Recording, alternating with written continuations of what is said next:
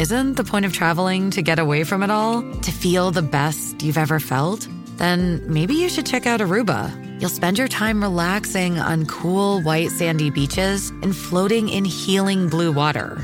You'll meet locals brimming with gratitude for an island that redefines what a paradise can be.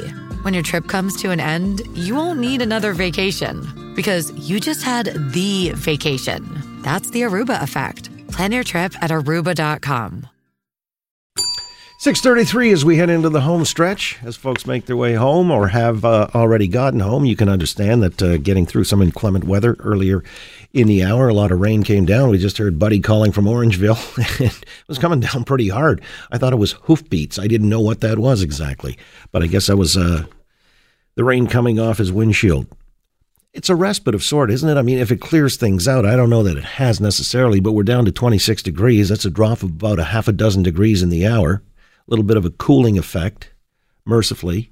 But the heat wave that we've all been enveloped by was especially acute in Quebec, where 33 deaths have been blamed on that heat wave. 18 since the weekend, mostly men aged between 53 and 85.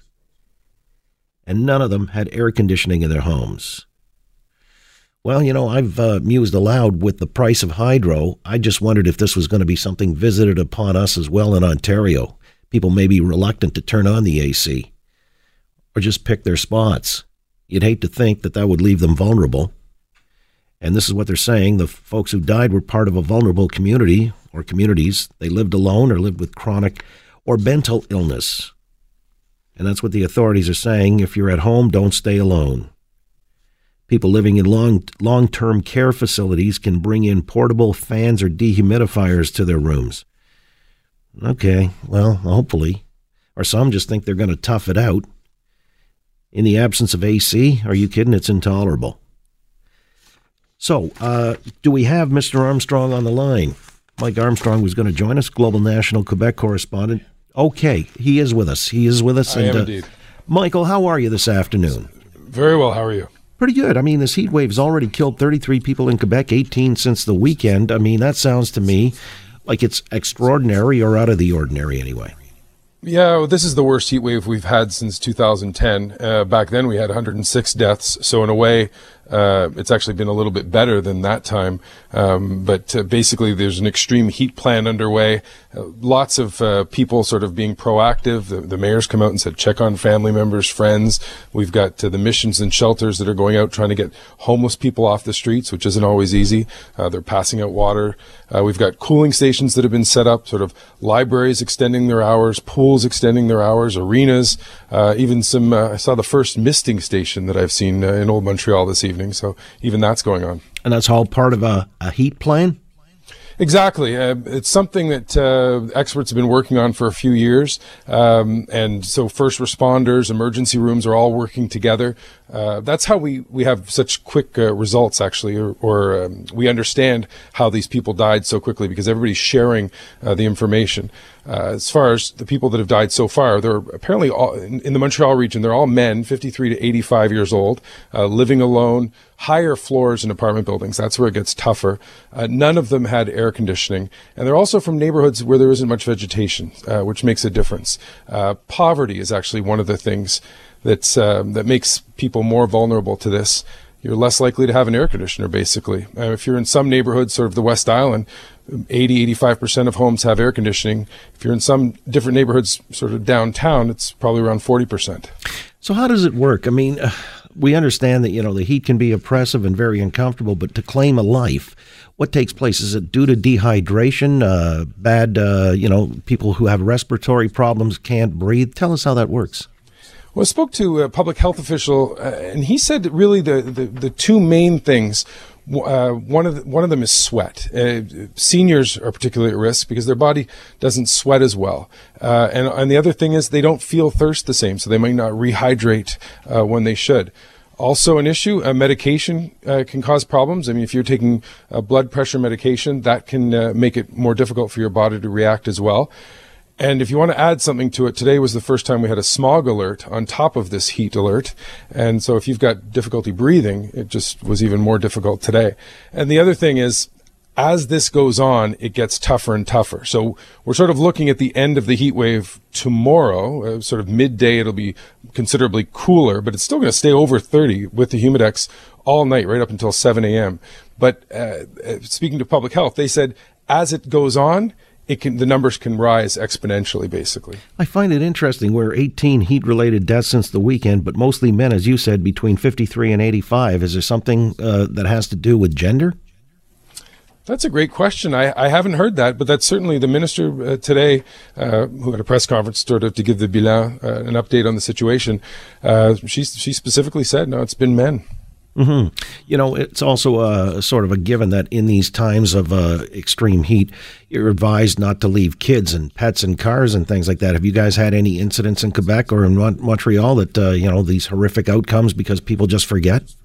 Nothing like that so far, but I'll tell you, they're being very proactive. Police have been out since Tuesday, 600 officers about. They've knocked on 25,000 doors, checking on people. The fire department's been out. The public health officials have been going out as well. According to public health, they've knocked on 34,000 doors. So it's just the idea that you knock on the door. They check the fire alarm, actually, but the reason they're really going in is to make sure that the people living there are okay.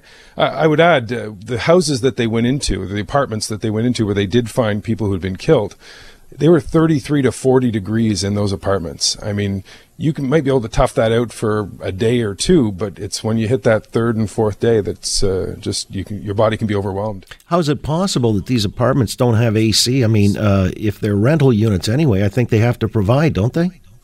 No, not at all. Not that I've never heard that, actually. That would be an interesting way to do it. Well, I wonder. I mean, maybe there's something along the lines of, I won't say a right, but an obligation on the part of the landlord to provide certain things, including air conditioning during this. Well, just as they've got to turn on the heat in the winter. Well, I'll tell you, we're finding even the hospitals that don't have air conditioning. The TVA did a story today where they visited 5 hospitals and found several floors where the temperatures were over 30, 31, 32, 33 degrees. That's tough. They even went into a palliative care ward and spoke to people who were saying, like, I can't even eat because it's too hot.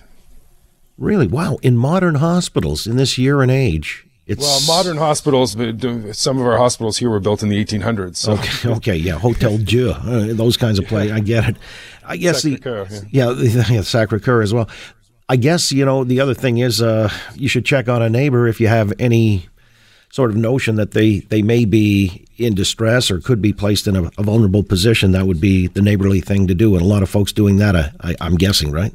Oh, yeah. That's the mayor came out and said that we should look at this as a team effort and make sure that people are checking to make sure people are okay. I went to a house yesterday and the woman said she keeps an eye on her neighbors, and she says she's watching them sleep on their balconies at night because you just can't hang out inside your apartment if you've got no air conditioning. Well, some people do that for a vacation. It's called Balconville, isn't it? Yeah, exactly. All right. Go ahead. No, I was just going to say, I went to Kuwait on a story 2 years ago, and somebody told me that before air conditioning existed, what they would do there is they would put mattresses on the rooftops. Families would put up sheets to split up their areas on the rooftops, and then they would pour water on the mattresses, and that's how the kids would sleep when the temperatures were 40, 45, even 50 degrees. Interesting. Yeah, I think that was just covering for a lot of bedwetters. Yeah, fair enough. Okay. All right. Listen, Mike, just trying to make light. Otherwise, a very, very serious consideration and concern anytime the heat hits the thermometer as it has in Montreal. We're not quite as bad now. We've had a little bit of rain come through, and it's 26 on our waterfront here. But I appreciate that update and giving us insight into what's confronted folks in Quebec. Thanks so much for your time. Thank you. Send the rain here, please. Okay. And stay cool. Thanks. Mike Armstrong, Global National Quebec Correspondent, on that heat story. A lot of people working outdoors. Boy, some jobs are just so, you can't imagine people continuing to do that in the heat. I think of roofers. Saw that the other day. I mean, when it comes to these jobs that are just intolerable, the pink insulation people in attics, there's no way on God's gray earth you can make anybody work once the thermometer gets like north of 24, let alone 34. And, of course, with the Humidex, earlier today it was at 43. It felt like 43 degrees. I know I had some workers around the house, and, if they wanted to quit early. No grievance from me because I get it. Landscapers, Mikey, you did landscaping for a lot of years. You know how that feels. Unbearable. Yeah, it can be. Or a convenient excuse to knock off, but nonetheless, who's going to gripe, right? Oh, there was no knocking off where I worked. I remember many a day where it got those days where it became so hot that they were sending the city workers home. That's it. We're done. Oh, no, not in my outfit. Get out there and mow that lawn. Well, you should have known better to join the public service then. All right. The landscaper there, Mr. MacArthur, at Mallory Crescent, where some bodies have been allegedly buried by him. He's going back into court on July 23rd. Be interesting because the latest installment on that story is more bones, human remains were found yesterday by the cadaver doctor.